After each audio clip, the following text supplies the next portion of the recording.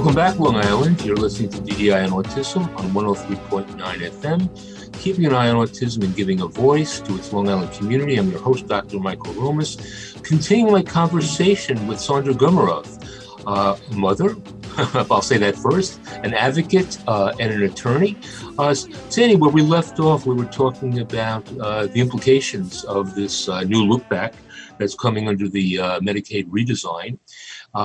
The possible penalties that are built into that, and what that can mean for families, and converging on that, what that might especially mean for people who are now invested in self-directed services.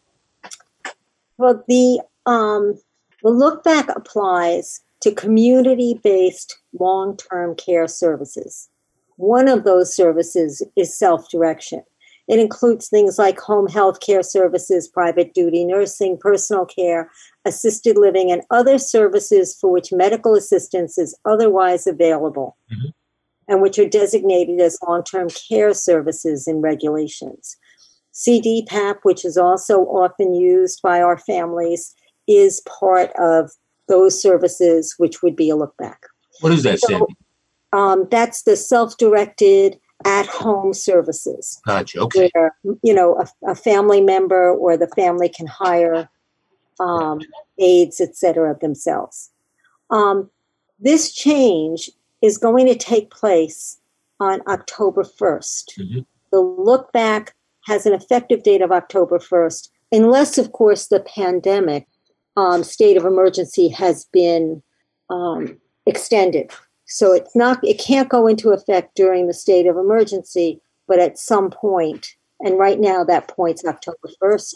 I am not convinced that that's going to get moved. I'm dealing with October 1st for all of my clients. So should listeners who might be affected by this, should they consider this very short period between now and October 1st a window in which they could avoid some of the complexity and potential penalties? Absolutely. We right now have a window of opportunity to transfer funds out of the disabled person's accounts into supplemental needs trusts, first-party supplemental needs trusts, which are Medicaid payback trusts. The transfers have to take place, and the application has to be made for Medicaid before October 1st. And I urge everyone to talk to their lawyers. There are lots of things that people can do on their own.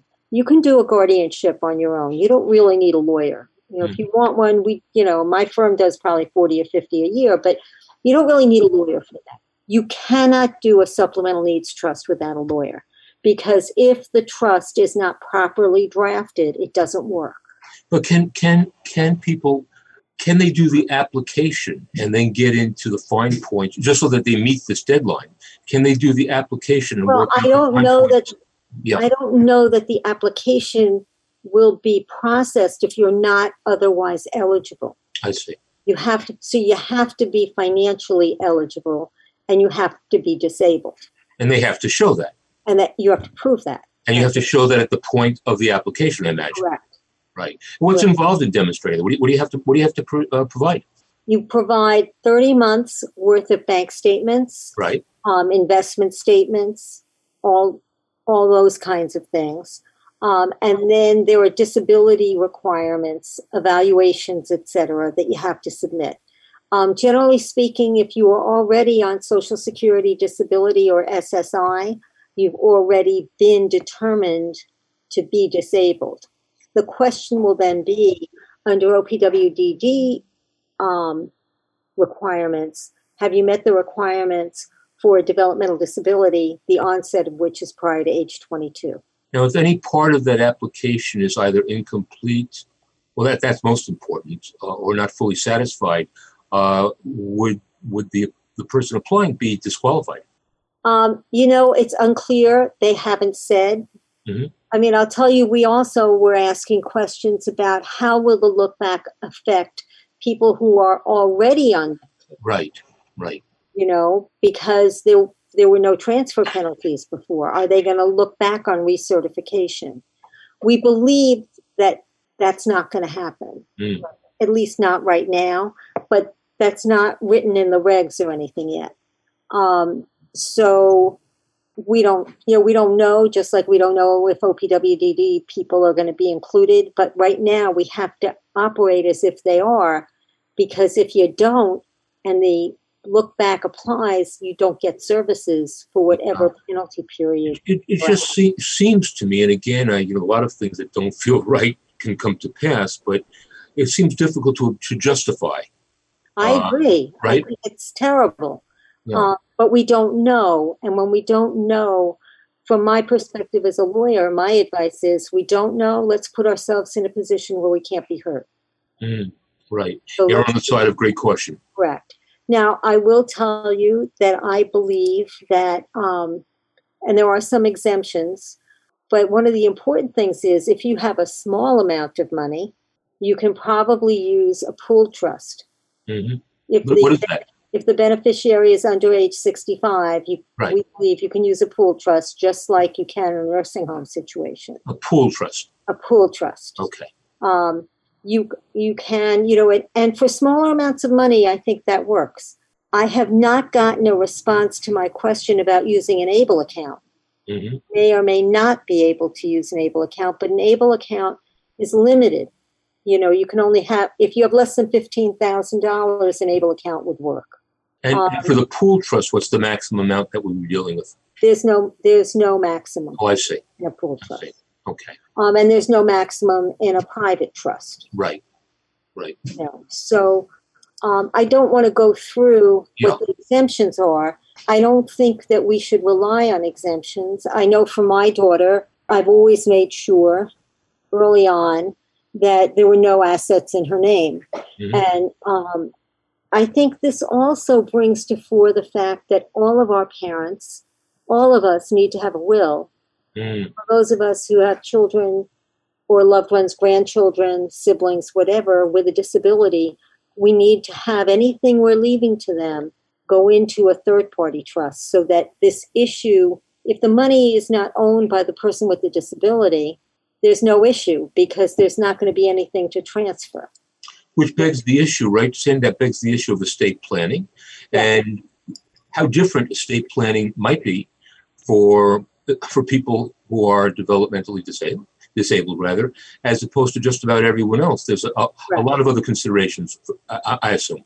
Correct. And one thing we haven't talked about today that's a topic for another day is the CARES Act, which was federal legislation that was passed in December 2019 that changed the world of IRA, individual retirement account beneficiaries, and how that works for people with disabilities.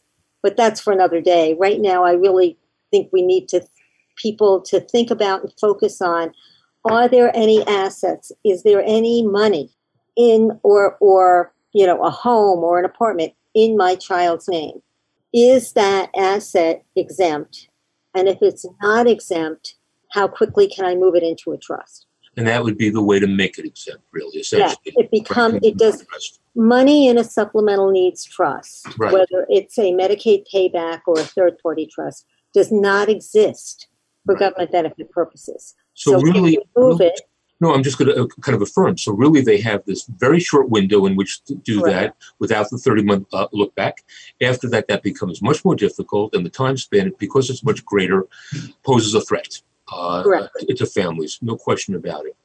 I know one of the concerns that you shared with me during the break is the kind of protections that need to be put into place. And I know we don't have a whole lot of time left in the show, but if you could just speak to that for a moment, I'd like to bring you back to talk about that at length.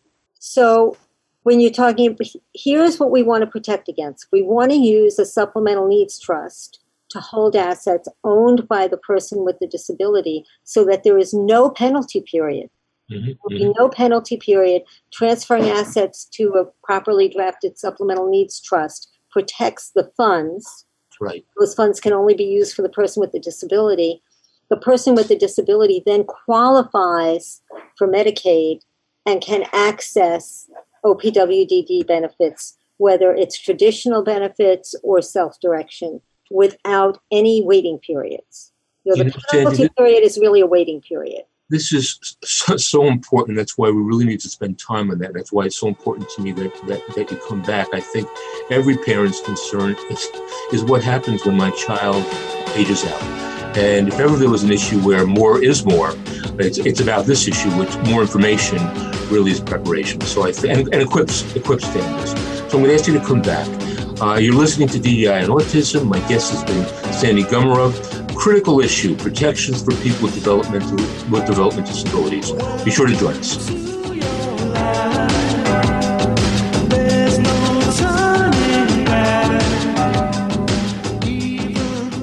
The views and opinions expressed on this program are not necessarily those of this station, JVC Broadcasting Management, or its sponsors.